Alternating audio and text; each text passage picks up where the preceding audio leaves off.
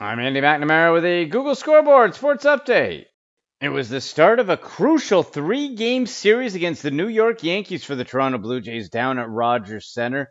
And the long ball was their enemy. Not the best pitching outing for the Blue Jays. Began with Hyun-Jin Ryu going just 4 1/3 inning, gave up 3 runs on 3 strikeouts and a walk.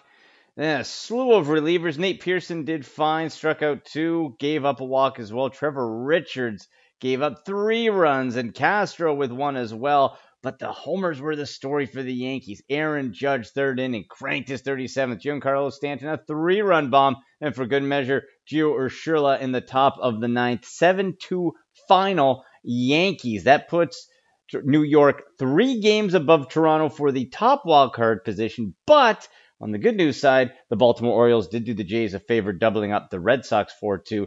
That keeps the Jays 1 game behind Boston for that second and final wildcard spot.